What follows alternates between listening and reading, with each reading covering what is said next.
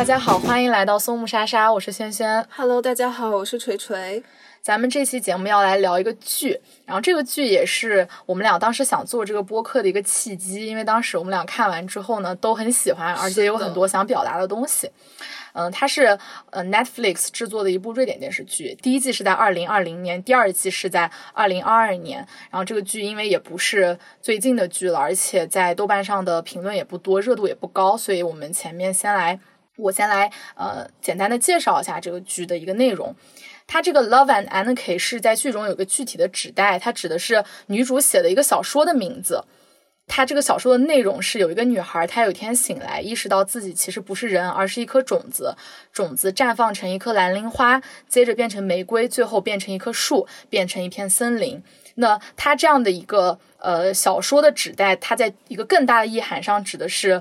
女主自我解放的过程，这也是这个剧一个表达的核心。然后呢，在这个剧的具体的情节上，它其实是讲了一个叫 Sofie 的女主角，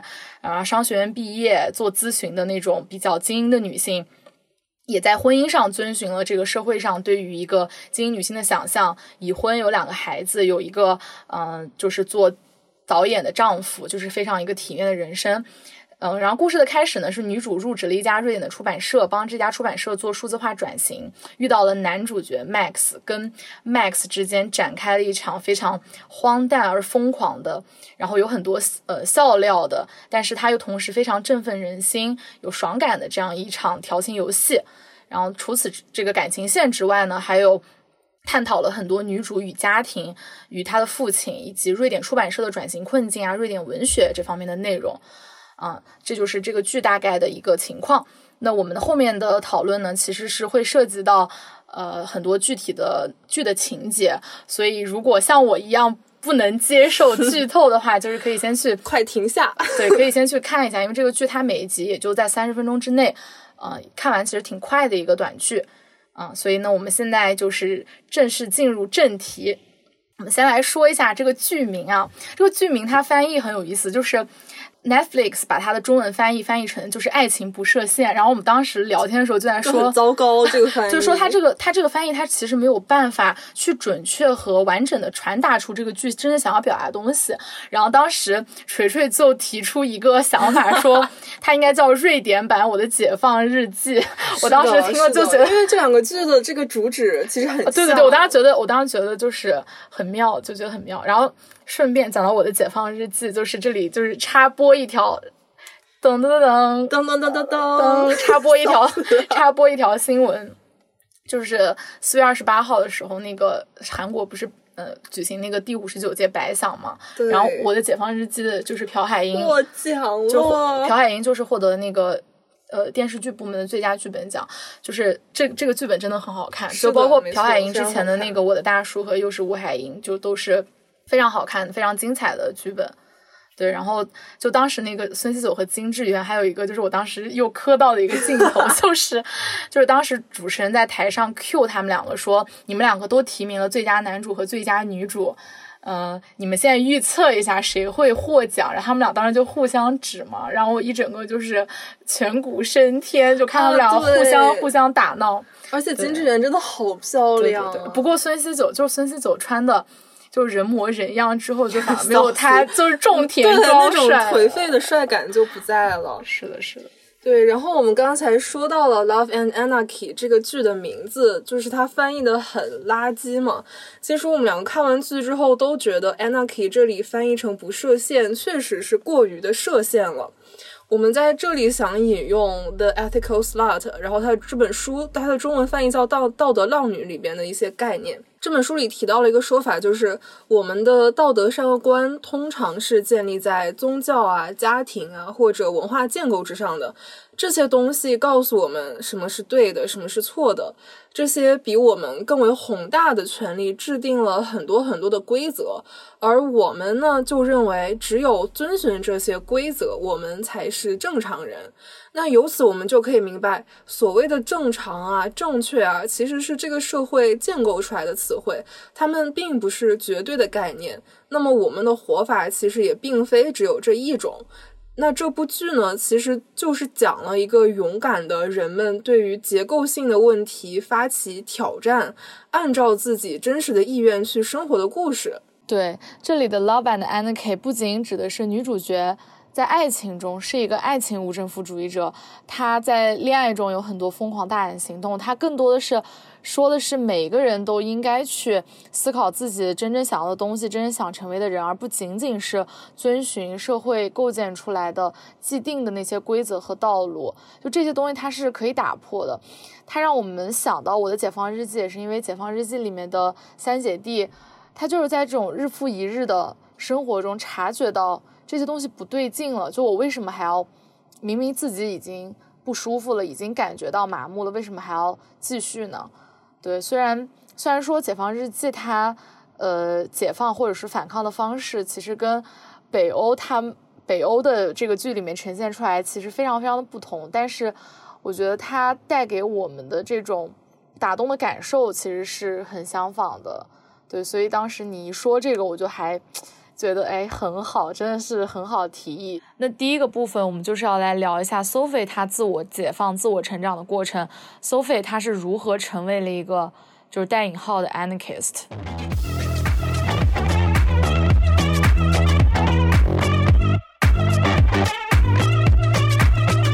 那这个反叛的故事，它的主角呢就是 Sofie， 就是前边轩仔讲到过的。编剧通过去写 Sofie 和公司的年下奶狗 IT 男 Max 还是挺帅的哈。第二季略微有点下滑，略微长胖，对，还有点长痘。第二季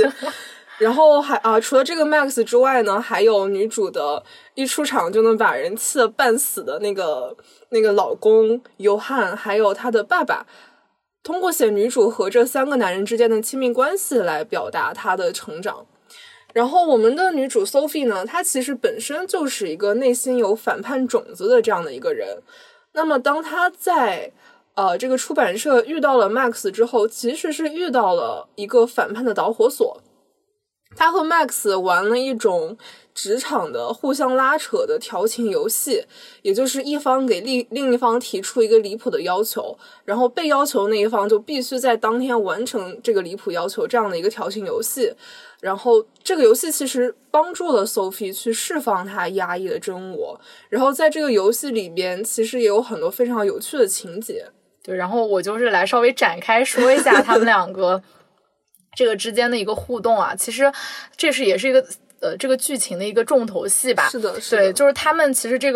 他们的关系其实总结起来就是让渡了一部分的自己给对方来控制，然后在这个中间来去寻找一种刺激，以及也能给观众呈现出他们通过这种拉扯呈现出来的刺激。对，真的好刺激。是的。然后这个Max 是怎么样来释放女主压抑的真我呢？其实这个过程很有意思，就是我举一些 Max 对 Sofie 的要求，比如说Max 说你现在必须要在30分钟内骂一个人，然后呢你现在必须要倒着走，你今天一天都要倒着走，你在街上在家里就我看不见的地方你也要倒着走，然后跟客户聊天的时候你喝水要把那个水从嘴边漏出来。咖啡对，咖啡从嘴边漏出来，然后还要让他做他当时给的一个指令是要做从来没有做过的事情。那具体而言就是当时就是让 Sofie 就是现场跟他们那个投资人就是闹掰了。对，但是呢就是这些事情就看似其实会影响这个公司的发展，公司的运营，你把很多事情都闹掰了嘛。对，但是呢他其实是把 Sofie 引向了一个他自己做真正认可对自己诚实的不把金钱作为最高价值的事情。对，他把 Sofie 引向了这样一个方向。与此同时呢，他给 Sofie 命令他做疯狂的破坏秩序的事情的机会。这件事情也同样是把这个出版社往 Sofie 真心希望那个方向上引的。比如说他让那个 Sofie 让 Max 在这个他们当时有一个什么活动上搞点那个在游艇上的一个文学对，搞点岔子。然后呢这个 Max 呢就比如说在他们那个吃的东西里面下那个大麻，对，下大麻。对，就是其实就搅黄了一个跟一个就是那种流媒体平台的合作嘛。但是真正让出版社走向了一个 Sofie 真正认可的一个方向，就是这个内容还是更加的重要的。是的。对包括对于历史真相的保护，对文学表达的保护，对同事功劳的承认，这些才是真正重要的。就看似前面这些很疯批的，然后呢很不成体统的，然后破坏了很多事情的这些他们这种互相调情游戏导致的结果，它真正最终导向的这个结果，其实是一个这个剧也希望表达的一个地方。对，是的。但是和 Max 截然相反的一个人呢，就是 Sofie 的这个烦人精老公Johan。Johan对 Sofie 的解放起到了一个非常强烈的负面刺激的作用，他干的很多事情其实都有刺激到 Sofie 离开他，刺激到 Sofie 进一步去解放他自己。那这个Johan他是一个什么样的人呢？他就是非常的 controlling， 并且非常的 manipulative， 真的烦死了。例如说，我这里举几个例子，例如说他当时没有跟 Sofie 商量，完全没有任何商量的情况下就说举家搬到伦敦，因为他觉得伦敦更有助于他的事业发展，而且他觉得因为 Sofie 一直在瑞典发疯，不如就去伦敦换个环境。然后还有一次是当他和 Sofie 以及他们的一对夫妻朋友在泡温泉的时候，他当时就特别不留情面的说，出版社的这个工作在拖 Sofie 的后腿，完全不值得花精力，他觉得 Sofie 就应该把精力花在家庭和孩子上。这其实就相当于直接否认了对 Sofie 来讲非常重要的一份工作，所以 Sofie 在当时就直接暴走了，然后发出了非常非常奇怪的声音。那你看Johan他就是各种好像觉得哇就是什么事情都要听我的，就是 everything has to be under my control 这样一个人。那他具体是什么样的一个形象呢？他本人其实就是一个小有成就，但是到现在已经逐渐落寞的一个导演了。然后从剧里边大致可以看出来，他应该家庭背景还不错，然后接受过还不错的教育，所以说他整个人的外在啊，包括他的想法都是非常的精英的。而且他呢就是非常的追求所谓的社会主流认可的正常，并且他就是很 self-centered， 他非常的有点自恋，讲真，他就是会以自己的想法为优先，他觉得身边的人都应该认同他的想法，他觉得这些是理所应当的，而且他内心根本就不试图去理解他的妻子、他的女儿、他的老丈人的想法，他觉得这些人做自己的行为就是在发疯。那Johan做出来的最具代表性的，也是我们觉得最过分的一个行为，就是在 Sofie 的爸爸自杀之后，他非常强硬的要求 Sofie 不要对任何人，就是包括不要对孩子，不要对他们身边认识的人承认他的爸爸是自杀而死的。那为什么呢？因为他特别的不想让自己的孩子和身边的人知道，因为他主观上认为Sofie 的爸爸就是一个自己把自己逼死的疯子，而且出于Johan他自己非常 controlling 非常 confident 的这种性格，他就非常先入为主的理所应当的认为Sofie 爸爸的自杀会对孩子造成非常不好的影响，而且他也理所应当的认为 Sofie 也应该这么想。他这样做其实就非常强硬的强行的抽干了孩子们，包括特别是 Sofie 去面对悲伤以及消化悲伤这样的一个空间。对，当他想把女主的父亲彻底从生活里切割出去的时候，这件事情其实对女主是有很大的影响的。是的，伤害。这第二季其实就围绕这个东西在展开，是他其实就是在竭力把自己的生活和家庭去符合一个社会对于正常成功的男导演的期待，而不顾内里到底是怎么样的。对，然后刚才提到了就是 Sofie 的爸爸。Sofie 爸爸这个角色其实非常非常的有意思，他其实是 Sofie 内心反叛的一个，怎么说，我觉得他是一个精神基石。是的，我可以跟大家讲几个那个特立独行的老头，几个行为让大家就是构建起一个对这个爸爸他的一个形象的画像。就比如说他在超市的时候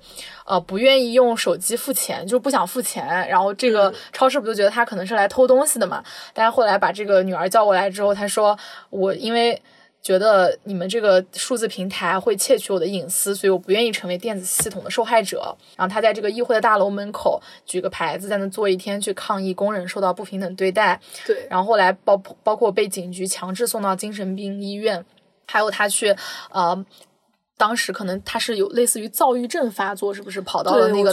他因为在这个剧里边没有提到任何关于爸爸具体有什么精神疾病，只是说他有精神疾病，是，但是他那个表现感觉是最贴近躁郁症的。是的，我们俩都觉得有点像。这个他当时就跑到那个他孙女的生日 party 上说，你搞这个生日 party 搞很多不环保的东西，然后就把他整个生日 party 给对，然后还说什么他们这样什么资本主义对，就是大概是这样的一个形象的一个人。对，虽然他这样听起来是一个稍微有点疯癫的老头形象，但是他其实是就是 Anarchy 的一个非常淋漓尽致的人物代表，而且他很大程度上影响和塑造了 Sofie 的人格，并且也非常直接的推动了 Sofie 的改变。但是其实在第一季包括第二季前一大半的剧情里边，我们可以看到 Sofie 和她的爸爸之间的关系并不是很融洽的。但是其实如果你真正去看这个剧的话，你会发现 Sofie 她并不是没有办法理解自己爸爸的价值观，而是出于一些原因才对爸爸的价值观做出抵抗并且压抑自己的。例如说他在小的时候跟爸爸说想吃巧克力，但是爸爸说不行，他当时就很难过很受伤，然后后来他才慢慢明白，不是因为爸爸不想让他吃巧克力，而是因为他的爸爸没有办法走出精神病院，所以根本没有办法给他买巧克力。所以说 Sofie 她从小就看到了爸爸这样的价值观给爸爸自身带来的很大的痛苦和挣扎，并且 Sofie 自己也因为爸爸的价值观和很多行为受到了很大的伤害，所以他就决定不能让自己成为爸爸这样的人，他不想让自己也经历同样的挣扎。Sofie 的爸爸在第一季的末尾的时候吧，好像是最后的时候，在医院门口，他和 Sofie 说自己之所以会变成这样，就是因为被困在了一个所谓的 rebellion 和 dealing with everything 之间。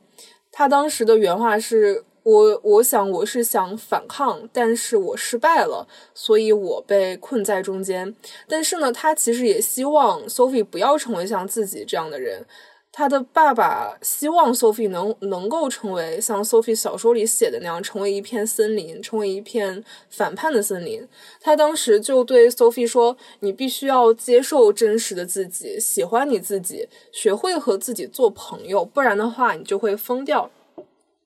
其实爸爸的这些话都有帮助到 Sofie 去释怀，进一步的接受自己的本性。这个整部剧看下来之后，我觉得爸爸这个角色其实是最有趣的，因为我觉得他身上有一种很强烈的荒诞感。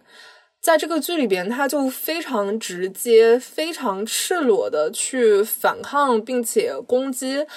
当时就是现在瑞典社会的一个资本主义的种种现象，而且他的很多台词都是带有很强的批判性和宣言性质的，就是感觉编剧好像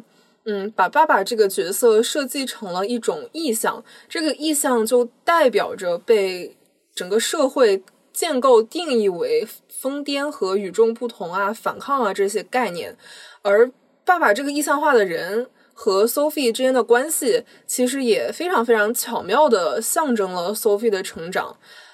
像我们之前提到的，在第一季的时候 Sofie 爸爸这个角色其实还活着的，所以他当时是一个活生生的 Sofie 本体之外的一个人。Sofie 对他是有很强烈的抵触感的，虽然很爱他，但是确实是表现出很强烈的抵触感。然后到第二季爸爸自杀之后， Sofie 就很突然的在一些场合看到父亲的鬼魂，并且他还会和父亲的鬼魂对话。那么父亲的鬼魂通常会出现在什么场景呢？首先就是他出现在了他自己的葬礼上，就是女主爸爸的葬礼上。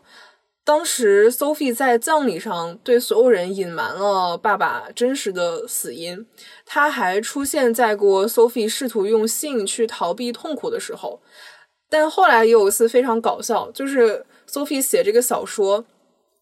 被一个广告文案策划师吧，是这样一个角色吧，是的，被他抄走了，抄在了一个纸尿裤的广告里边。然后当时爸爸的鬼魂就奋勇出现，带着 Sofie 把这个抄袭者的家给砸了。其实通过上面的例子就能看出来，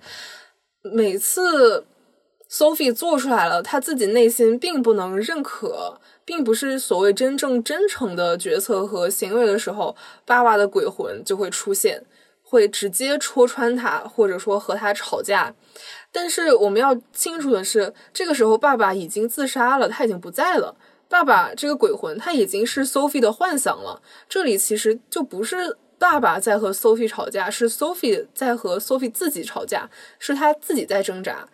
到后来 Sofie 和爸爸的鬼魂一起去报复伤害他的人，也就是这个偷文案纸尿裤广告人的时候，他们在这里就成为了共谋。这个地方我们其实可以看出来，就是 Sofie 其实是逐渐在和自己和解的。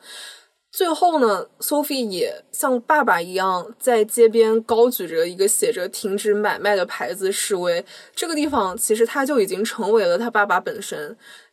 就是从这个爸爸和 Sofie 的这样的关系变化，其实就展现出来了 Sofie 从抵抗 Anarchy 到完成 Anarchy 这样的一个过程，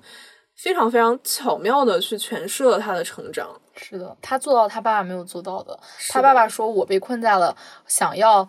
反抗和处理现实问题之间，那其实我觉得它是一种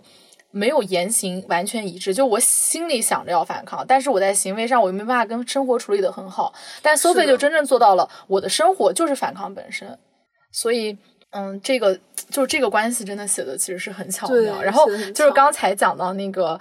Sofie 去通过性去逃避痛苦嘛，然后就想到就是我们两个当时看到这个就笑的不行的一个情节，就是当时 Sofie date 的那个是一个图书经纪人，对，文学经纪人，对，他有一个性癖是他喜欢听对方学猫的那个叫的声音，然后他们俩当时就在那个办公室里面就是学小猫叫的声音。对，而且不仅是学猫叫，我不要学他们不仅是学猫叫，他们是模仿猫的形态，对，就是什么舔手啊，舔完爪子然后洗脸啊，还有就是那样闻还有闻气的样子，就我真的爱看我们当时说我不理解，我说再也没有办法面对那首那个我们一起学猫叫，再也无法面对那首歌。对，然后还有就是当时看到第二季里面女主她屡次去 date， 然后在第一次约会的时候就跟别人发生性关系，就是第二季有大量这样的情节嘛。然后当时我就想到那个Fleabag 里面的女主角，就菲比演的这个 Fleabag， 她其实也是这样一个人，对，你就能感觉他们，对，你感觉他们这种相同的破碎感，但是又在这种破碎中在坚韧的去重建自己的这种感觉。是的，然后我当时就是看到第二季的时候，女主跟她父亲的鬼魂对话。不过这个点就是 Netflix 的剧经常会做这个操作，就那个搞点玄学出来。Never Have I Ever 里面，对，也是女主能看到她已经去世的爸爸的那个灵魂，然后跟他讲话去疏解他的心结嘛。哦，你这么一说，我想起来那个真的不一样里边也是女主会和他死去的爸爸对话。看来这是一个很就是经常惯用套路，对，戏套路。对，我想到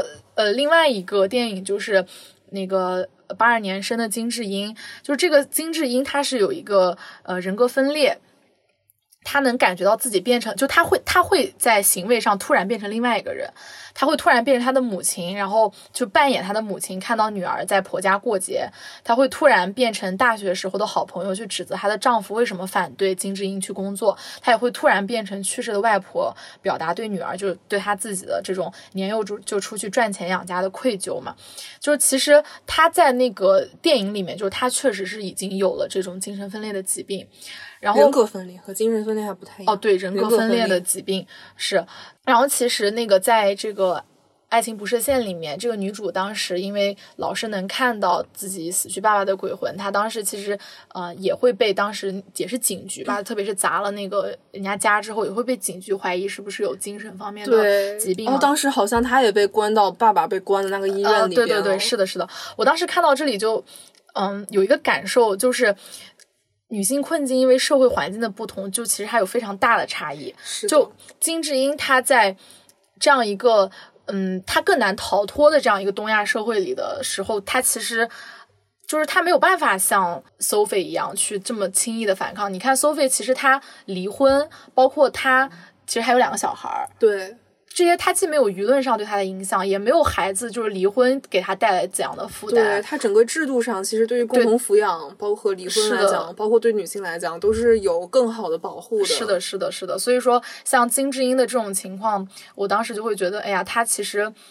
你说如果他需要一场反叛的话，这个对他来说其实是非常非常艰难的。对，他就是金智英在这种非常压抑的东亚环境里边，不像 Sofie 一样有一个出口。对，金智英的生活没有出口，所以他就只能不断压抑自己，直到自己精神承受不住，出现了人格分裂。是的，甚至他被他家人要求去看心理医生，但他这个问题完全不是要靠心理医生来解决。也人格分裂肯定是要看心理医生了，但是我觉得他的根源其实他的问题的解决，关键是他目前的这种境况需要改变。对对，是的，这种结构性的困境，如果你不突破的话，你再怎么去看心理医生也没有用。然后讲到这个 Sofie 跟爸爸的时候，当时我们俩聊天就说，哎，为什么这个剧里完全没有出现 Sofie 的妈妈，就一点也没提。对，真的是完全没有提。锤就提出了他的解读。来，我讲一下我的解读。我的解读就是，我觉得这部剧它的核心价值观呢，是在于抨击资本主义父权制对于个人，特别是对于女性的这个压制和压抑。那这种压抑呢，在生活中其实大量的体现在男性对于女性的压抑上。所以这部剧它就聚焦于去塑造女主和男人之间的关系，以及她在这些关系里边的困境啊、挣扎和突破。假设说我们加入一个 Sofie 母亲的角色，如果说这个母亲也是去压抑 Sofie 的，那么这个母亲的角色其实就会弱化这部剧抨击资本主义父权制这样的一个概念，那这个主题就没有那么的凸显了。如果说这个母亲她是 supportive 的，她是支持爱护 Sofie 的，那就得在这个体量非常非常有限的小品剧里边再去诠释一个母女关系。毕竟母亲是能对女儿产生很大很大影响的，所以说这个剧里边把母亲的角色完全去掉，其实是能够更加干净利落的去表达资本主义父权制对于女性压抑的这样的一个核心思想的。怎么样？我的解读我就是这样。我觉得很有道理，我觉得很有道理。是的。然后最后还想说一个点，就是因为我们这个部分其实是在说Sofie 她是这样的一个自我解放的一个过程嘛，然后她其实是有很多这种我们看来很发疯的，然后很暴走的这样一些行为。然后我就想我想到我之前就是看端传媒写过一个报道，就是说很多这个电影里面包括剧集也就是影视剧里面，它其实并不鼓励女性暴走，或者说就是女性暴走你会觉得它是不正常的，但是男性暴走大家会觉得就是很正常，男性去有任何的这种行为都是就是更加可以被理解的，所以非常的暴走是一个阳刚的事情。对对对对，所以其实这个剧里面 Sofie 的表现也是我们俩都是很喜欢的一个点。有风就是要发出来才对。是的是的是的。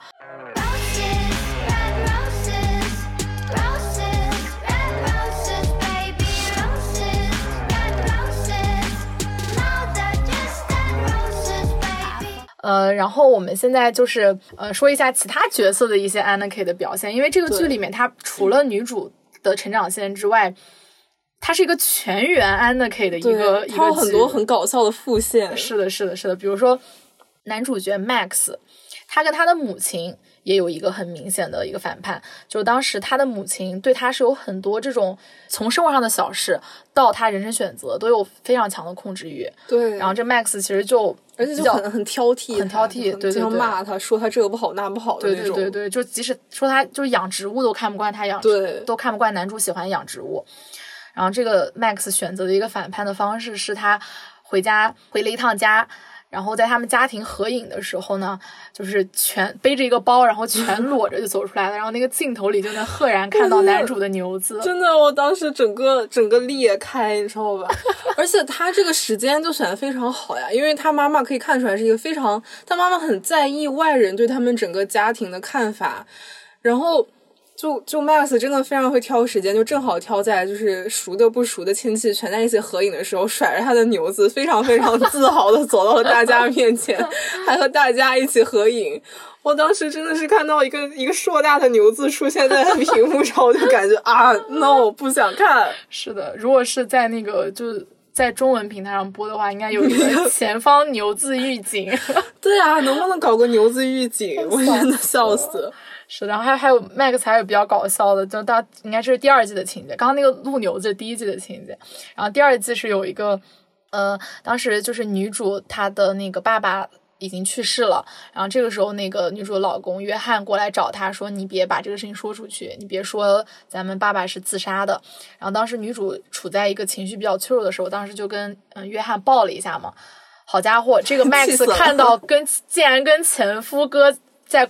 他们在公司里面，对他看到在跟前夫哥在公司拥抱，Max 就一整个大吃醋，然后就是女主跟他讲话，然后给他布置工作任务也不睬他，然后女主就去找他，就是跟他言语上有点小摩擦嘛，然后就是 Max 就生气了。当时在那个办公室里就把裤子给脱了。对，那个真的太搞笑了，他就穿着内裤到处工作。是的，是的。而且当时还是那个 Frederick 要在他的办公室上钉那个名牌，然后他不会搞那个东西，然后 Max 就去光着腿去帮他搞，笑死了。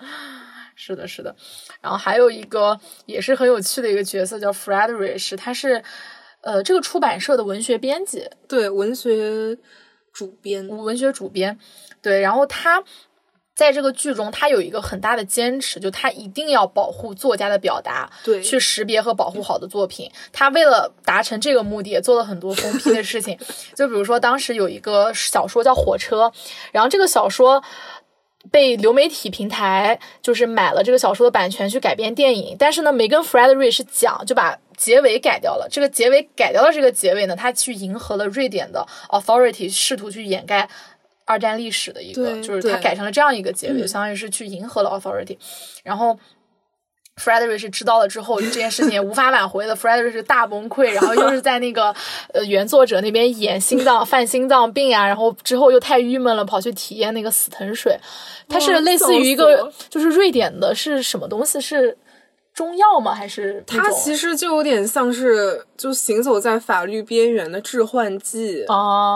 就有点像那种魔幻蘑菇一样的感觉，就把你放在一个可以自我对话的幻觉里边。是的，是的，可能是那种 microdose 的那种剂量的用。对，就很搞笑。然后这个剧里边还有一个非常好玩的角色叫做 Viviana。Viviana 呢是在第2季的最后获得了诺贝尔的文学奖。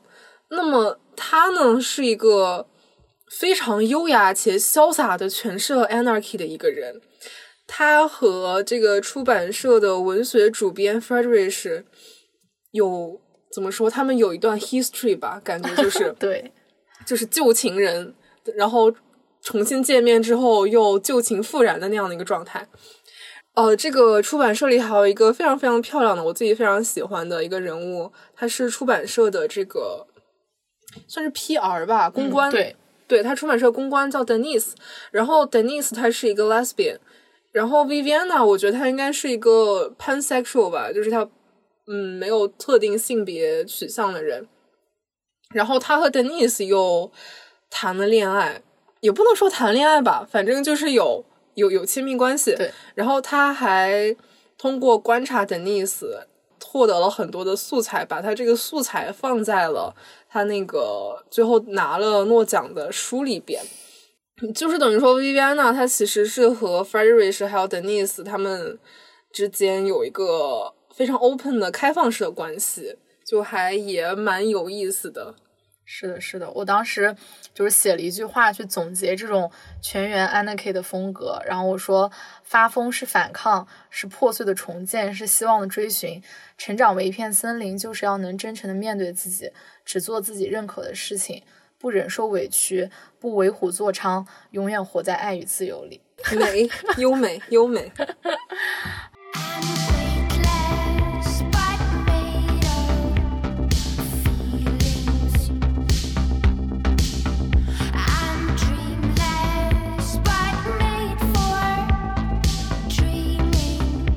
那我们最后来说一个就是我们非常来劲的话题就是婚外情啊，就是那个之前看重启人生的时候，他们三个就是马美和他两个朋友，对，他们三个人坐在那个 KTV 里面的时候聊天，当时有句台词我笑到不行，他说我们虽然都没有过婚外情，但是却对婚外情了如指掌，就是因为看了太多就是婚外情的剧。是的，我们现在就是没有过，我们俩没有搞过破鞋，没有搞过婚外情，却对搞破鞋有很多想说的。没错，我非常懂这件事情。对，就是我是想把在继续我们一个待会儿想说的一个话题之前呢，我想先来把婚外情做一个分类。在完全没有懂过婚外情的情况下，已经到了这个 categorize 的境界。就是婚外情首先在《爱情不设限》以及我们俩都很喜欢的一个电影叫《Living》里面，电视剧哦，《Living》对，它只有3集，所以很短。就是它是它是一种非常有代表性的一个婚外情的种类，就是我把它总结为女性困境推动的出轨。就它是因为女性的这个现在所处的这个家庭环境，比如说老公比较糟糕，然后还是老公比较糟糕，老公比较糟糕，然后就以及有很多这种就是女性在进入到了婚姻制度这样一个结构中所遇到的一些这种其实已经这种车轱辘话讲了很多遍的这些问题中，对，那其实它需要一个出口，所以呢就是有了比如说 Living 里面的这个女主就是在工作中跟那个很帅的那个演员叫什么来着Callum Turner 啊，对，非常帅。对Living 这部剧它的中文名字叫做渐行渐远，是非常的好看啊，因为这个男主太帅了。是的就这是一种情况，像包括 Sofie 也是。然后第二种情况其实它跟女性困境是一体两面，它就是造成了女性困境，就是父权制它对于男性的一些影响，就比如说男性他要在性资源的获取上彰显自己的权利，所以他先要去做这些，比如说去外面跟别人睡啊之类的。第二种情况是我总结为不会爱的男人，就是可能男性从小在长大的过程中，他不知道怎么样去爱别人，所以他会把自己对于爱、亲密与连接的渴望去转化成我需要去获得更多的性。当他可能已经处在一段关系里的时候，他因为不会爱，所以没有办法经营这样的关系，那他现在就要再去找更多的性来去填补他这一块。对，我觉得男性从小到大在这样的一个父权制社会里边接受到的灌输下，他们的爱很大程度上都是和权力相关的，而权力又是和性紧密相关的。是的，所以你很多时候看到男性出轨，他真的就是只是在外边给自己的牛子找一个新的家而已。是的，就这种情况就会被我们很愤怒的就是去骂渣男啊什么的，就是这也是一种情况的出轨。那还有一种就是我们假设这个困境不存在，假设就没有父权制这个困境存在的话，那人性本身他有可能会是爱上别人的，我有可能在爱一个人的时候也会爱上另外一个人。是的，所以这就指向了对于一对一异性恋范式的质疑。对，那我们如果要回答这个质疑呢，我们其实可以把对关系的定义放得更宽一点。我们的社会上主流的是这样的一个一对一的异性恋范式，抛开异性恋不讲，是一个一对一的范式，在各种性向的就是范围里边都是这样的一个一对一的范式是最主流的。但是其实开放式关系它也是一个怎么讲很不错的选择吧，我觉得就是像轩仔刚才说到的，我们会受到自然欲望的驱使，即使在拥有一段所谓非常完美非常好的关系的同时，会爱上另外一个人，会受到另外一个人的吸引，不论是精神层面上的还是肉体层面上的，其实这是一件就是很正常的事情，就是 it's perfectly normal。 但是呢我们现在的社会道德却告诉我们，所谓的忠诚是亲密关系里边不可或缺的一个元素。就是可能当我们假设我们处在一段关系里边的时候，我们发现自己想和另外一个人谈恋爱干嘛，就会觉得这不行，这样感觉很不对，这样感觉很难受。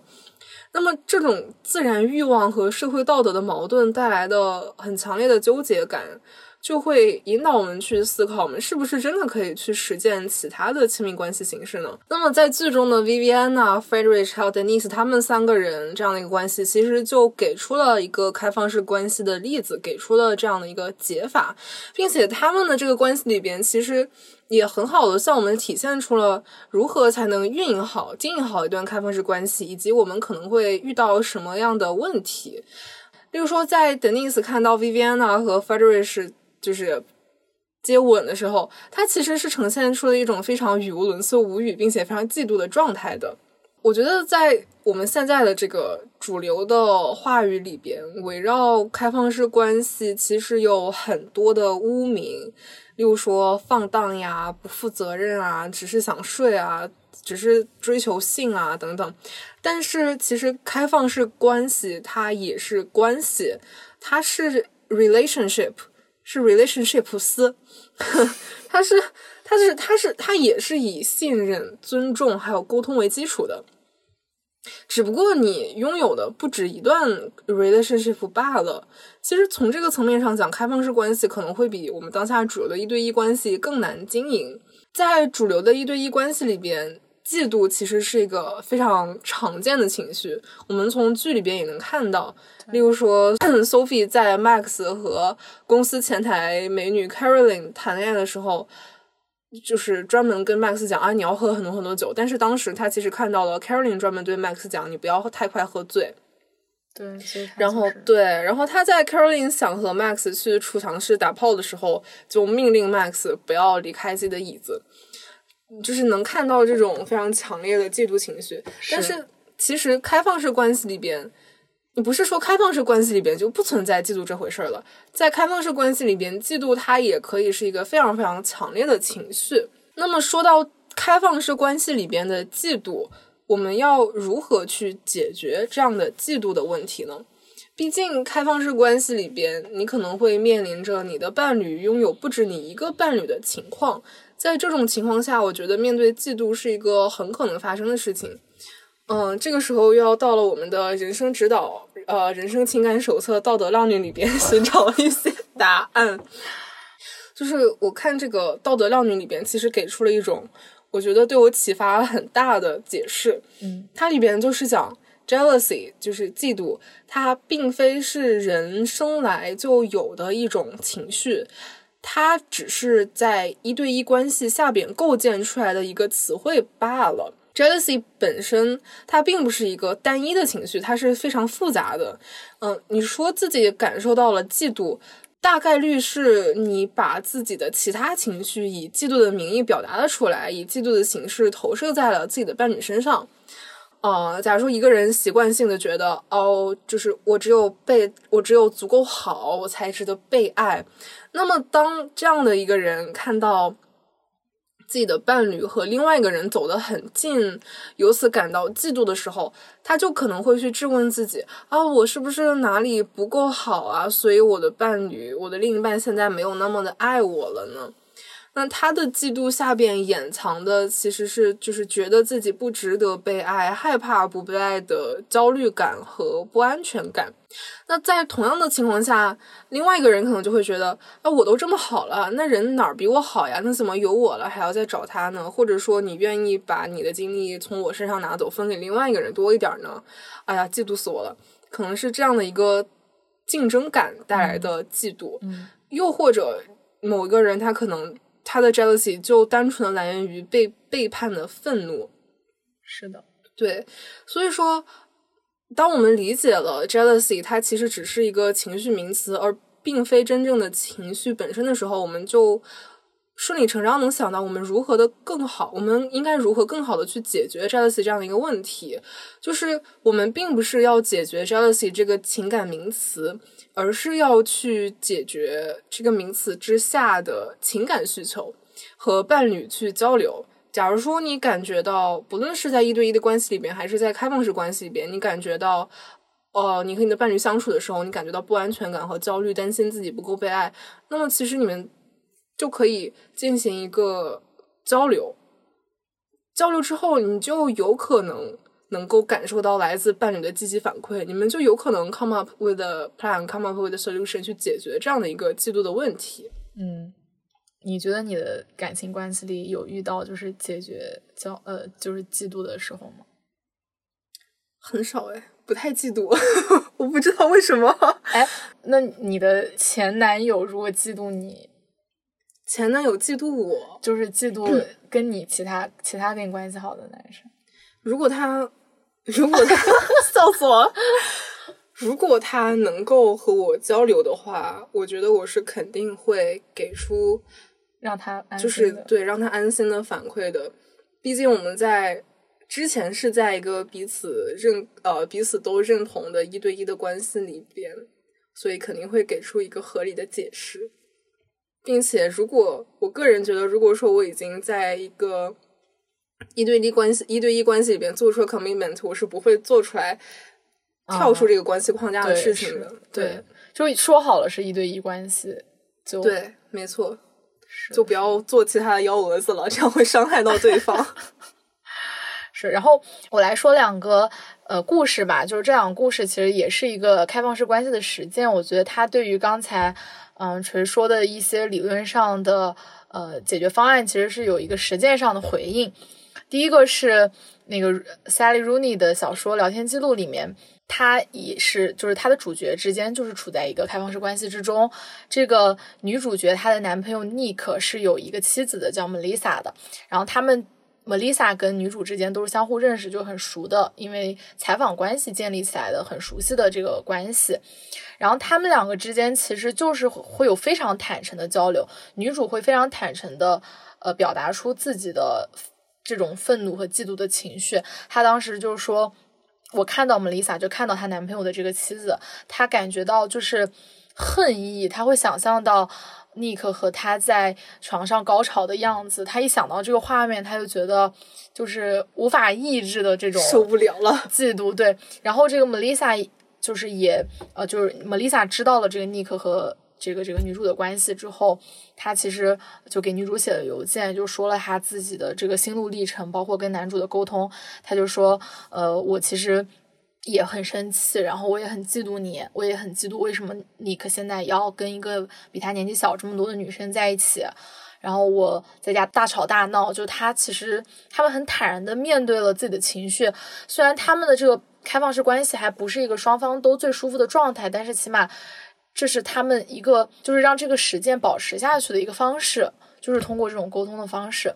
那还有一个故事是我很喜欢的一个故事，其实在是纽约时报的那个播客叫 Modern Love， 它的一期播客，这期播客就是因为这个故事很有意思，被这个播客其实还做了一次 encore， 就是放了2次出来，就是后来又做了一次后采，就是应该是几年之后又采访了一次这对夫妻。对，那个故事叫When Two Open Marriage Collide， 就当2个婚姻碰撞的时候。这个故事它是讲述者是一个男生，然后这个男生他有一个妻子，这个妻子有一个男朋友，然后这个男生本身又是一个 bisexual 是一个双性恋，然后他又有男朋友，这个男朋友又有妻子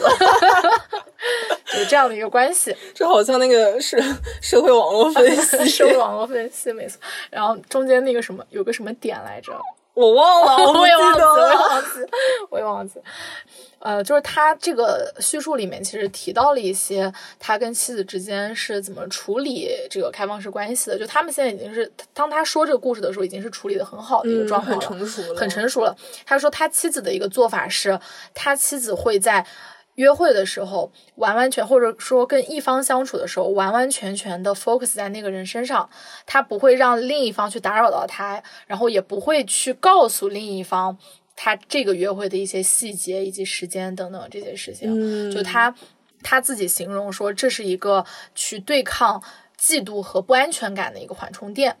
那这是他的一个方式。然后还有一个在这段关系中很有趣的现象是，拥有同一个伴侣的2方是有很坦诚的交流的，就是这个妻子的老公和妻子的男朋友他们之间是挺好，关系挺好的，就他们俩经常还一块吃饭，然后去看音乐会。对，就有时候你会发现你喜欢的人大概率也是你喜欢的人，是的对，他说感觉我妻子的男朋友是一个就是我的异性恋版笑死我。对，他会这么说，就是然后 straight version of me